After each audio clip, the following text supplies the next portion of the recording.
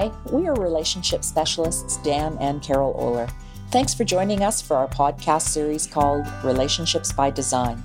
This episode is about raising financially savvy kids. In our minds, raising children is the most important job on this planet. In order to do a good job of that, we feel it's important to have conversations about money starting at a very young age.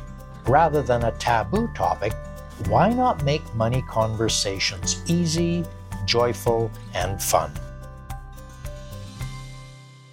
Oh, we are so very excited. We've just had our new grandchild, who's our very first grandchild, come into the world. And woohoo! Yeah, have been talking about what kind of a gift to give to him. And one of the things that we've thought about is a gift of money. And that led us, of course, to some discussions around the value of money and how money is for kids and all the rest of that. And it's interesting, based on the last podcast we did about becoming a money team, and yet it's amazing for how many couples, money is kind of a taboo subject, something that's not comfortable to talk about. I think with kids, it would be nice to have it an easy thing to talk about. And a big part of that starts with the parents and, in our instance, grandparents, being comfortable to have those conversations, not only with ourselves, but also with the youngster that's involved. I think one of the really important parts is that as parents or grandparents, we have our poop in a group, for lack of better terms. We're congruent on what we think and feel about money, so that as we're talking with kids and grandkids about it, that they're getting the same message from both people. It's a really good point. As I think about money, to me, it's just a tool, and something you and I both commented on. And really, a tool, something like a hammer, why would it be a taboo subject? It's something to be used in whatever way that it's agreed upon. I think that we hold money as something very special, and yet it is just that tool. It's just something it's a bartering thing that we use. Years and years ago, people would barter products and services with each other. You know, somebody would go help somebody do some harvesting, and in exchange, they got some wheat or some meat or something like that. And then we've then grown to have this money, which is just that bartering tool. It's about, I have to give value in order to receive the value back. And what I receive back may be that money. Well, and from that bartering perspective, I can see where it would have come from. I want what you have. You've got wheat or something, and I want to grind it and make some flour, but I raise pork and you don't eat pork or whatever. So I don't have a tool to be able to barter with you. So that's probably where it would have started. I would think so. When it comes to having conversations with kids about it, it's the idea of how soon do we start having those conversations? You mean how young should the child be? I think that it really can start at a very young age. That's my own opinion. And yet I think the more we have those conversations with kids at a young age, the more easeful it is. And the more we can grow the conversations as the child grows. Absolutely. And even as a young child, before they can talk, sitting at a dinner table, I think that's a fine place to be having the conversations. Kids are learning even if they're just listening. And then when they are able to talk, to continue having those conversations. I think it's healthy for them to know how money is dealt with in the home. Yeah. And not that you necessarily want to have them be able to go out and talk to their friends about how much money their parents do or don't have. However, to have an easefulness around it, I guess. Well, and I suppose that part of the confidentiality is a part of the conversations too. If we're having conversations, just to have them know that this is just between us as a family. Yeah, this is our family's thing. Yeah, that makes sense. When I think about money, the way it was in years gone by, and I think about what's different about it now, I was thinking about we had bank accounts when we were little kids and our children too, and you could watch the money in and out. And now we're really in a plastic economy where most of us use a card of one form or another in order to do our transactions. I often wonder what a little kid thinks when they just see somebody pull out a card and swipe or tap or put it in the machine. And they get what they want. I think the idea of a bank account is really important. I remember going into the bank when I was very young and had this little tiny paper book, and put in the deposit, and the teller would write on there exactly what the balance was. And you had this little book. It's a real joke now. Nobody does that. Yeah, that's true. So how do we keep track? Now, we have online banking, and I actually do the books through a bookkeeping system where I actually download things, but not everybody does that either. And you print out bank statements so that you can track things and watch things. And I actually quite like seeing them and going through them with you. I guess I'm a little old-fashioned in that way. However, for me, it's a concreteness. And the point is, especially when we're having conversations with our kids, for them to see a bank statement and to see here, this column, this is where money's coming in. And how does that come in? Is it come from work that mom and dad have done, or where does that money come from? And then the other column, that's when it's going out. So what is that being used for? How are the decisions made about where that money is spent? And I think you can show a child on the screen. It doesn't need to be printed. However, for them to see where you put savings and how those dollars go in and out to pay the light bill and the telephone and the things that, again, a kid just kind of assumes is there unless they've been told how it works. So coming back to how to have kids start to understand that, I think that if it can be a more hands-on kind of a thing. I remember when our kids were really small and we were on the farm and we were milking cows and raising chickens for eggs, and we would give cream and eggs to your parents, and they had found some old piggy bank that you had made as a child, and they were putting money in there, and then they gave that to the kids. And the idea of a piggy bank, it was a bank. It was just like a regular bank account where they got to see what was going on. Yeah, the funny part about that is I remember one of the first times when they brought it, and there was this big fat cork in the bottom, and when you pulled that out, all the money came spilling out. And I remember, I don't think our kids were old enough to really understand what that value of money was, but they were able to sort it into piles according to the shapes and the sizes, which was educational even if it wasn't money related. And then as the years went by, they were able to go, oh, these are this denomination, so let's count up how much money you actually have. So I think it was a progressive learning process. And it's a good teaching tool, a math lesson for them, really. I remember them learning about how, it took 5 nickels to be the same as a quarter. And so one was different than the other, and starting to get that value piece. And kind of a simple way to have that learning piece go with it. And again, that ties in then to maybe the bank statement piece, to have them understanding cash in, cash out, and how that works. It's a normal part of everybody's life, so Absolutely. They might as well learn it as soon as possible. And then to be able to have conversations about what that money is for. How, as a family, is that valued? Is it supposed to be saved? Is it supposed to be spent only on certain things? Or is it spent however? What are sort of the family rules, for lack of another word, around money and what its purpose is in that family? I remember one of the couples that we were coaching had kind of a rule with their kids. I don't remember whether they were giving them an allowance or what it was. However, the rule was a certain percentage of it had to go into some savings, a certain percentage had to go to charity, a certain other percentage was just for fun, but it was all laid out with kind of a mini budget for a child to learn about. You talked about you didn't know if it was an allowance. There are a variety of ways that kids really can have those dollars come into them. It could be an allowance, could be in wages. It's the kind of thing, because we were business owners, we were able to do that. And I know that the rules have changed since 30 years ago when our kids were little, but the idea of checking that out with an accountant or someone that really knows what they're doing to find out if you could pay your kid wages. Well, and from a business perspective, it was a smart thing because we could use that as a taxable expense, and yet an allowance isn't.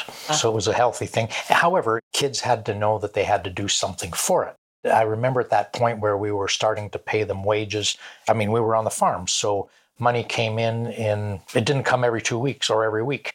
Instead, we would sell cattle 3 or 4 times of the year, and grain would be sold at a few times of the year. So you got a big lump sum, but then you had to make it last for quite a while. And I think that was healthy for our kids too, because at that point, it was their responsibility to buy their own clothes and those things as well. And that was really a relatively young age that we started that. And again, that was our choice. There's no right or wrong way to do it. It's just that's what worked for us.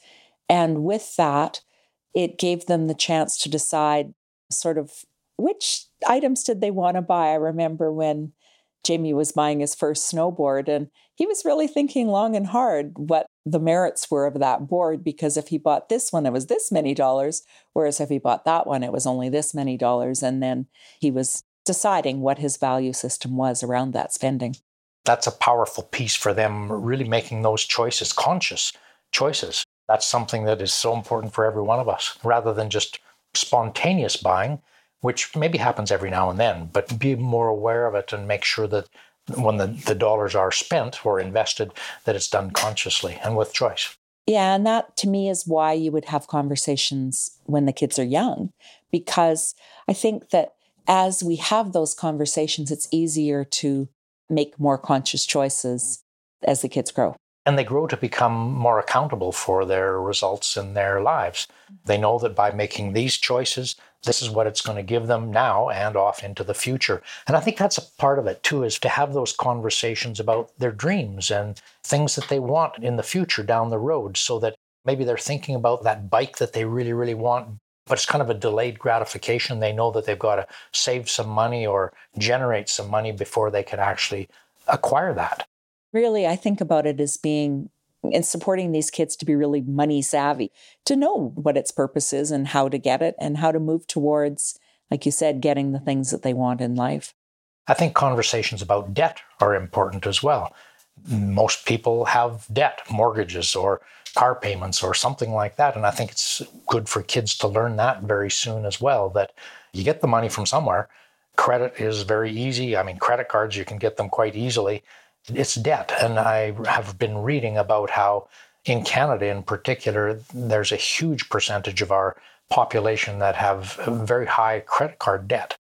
And so with that, you talked about statements earlier. I look at our credit card, which we use regularly, at the bottom where it says, if you only pay the minimum amount, it's going to take you this many years, 47 years or whatever it is, to pay off your credit card. I think it's probably valuable to have those conversations with them around that debt. Maybe even to make it fun. You know, we talked about the counting in the piggy bank, but also there are all kinds of games and books that are available to help to have our kids become more financially literate. I was doing some research, again, looking for some grandbaby gifts, and there are a variety of resources out there. There are books that are for a fairly young age. It seems to me they had some ones that were preschool, 3-4 years old, and then on up. Some of the games started at 5 or 6 years old and went up from there. We had some old games that we used to play with kids too. Yeah, I remember playing Monopoly with them, and it was always a long-term game. Play it for a while and then shove it under the couch and then bring it out next night and play it some more. Yeah. And then there were things like the Game of Life, and what was that one that we had that we played when the kids were older? Cash Flow. Okay. By Robert Kiyosaki. And that one is a really good one because it's all about financial literacy. The goal is to get out of the rat race. And one of the nice things about that is each player had their balance sheet. And so they had to watch their balance sheet, their assets that they were buying and the debt they were taking on. And then there was a cash flow statement where they had to watch so that money coming in and money coming out each month would meet all of their commitments. And that, as I recall, was a fairly expensive game to purchase. And yet I know that our library, and we've just got a little library here, carries a lot of those types of resources. We can get games and sign them out from our library. So that would be a place that I would suggest that people might be able to look to get some of these resources too. And it makes the talk about money fun. Yeah, games should be that anyway. And it can also be more working on some of those games cooperatively, where it's not necessarily a competition of who gets the most money, but it's kind of a cooperative or a collaborative thing where it's how can we all do well in this? And I think that would be really great learning, even in our communities, is for people to really be excited about other people doing very, very well. As you're saying that, I've heard different people say, oh, so-and-so's got money. Oh, that must be nice. to me, when I hear that somebody gets a windfall or something, I get excited for them. And I think if there were some games out there, and there probably are, where you could encourage your kids to be excited for other people to be doing well. And because if that person's doing well, then there's a possibility I could be as well. And I think that ties into even the business idea. One of the ways that kids can create or get more money, if that's something that they want for some of their dreams and goals, is to start simple little businesses very early on. And they start to learn those entrepreneurial skills, lemonade stands or snow shoveling for their neighbors. And because they've got that dream or that goal of something that they really want to get.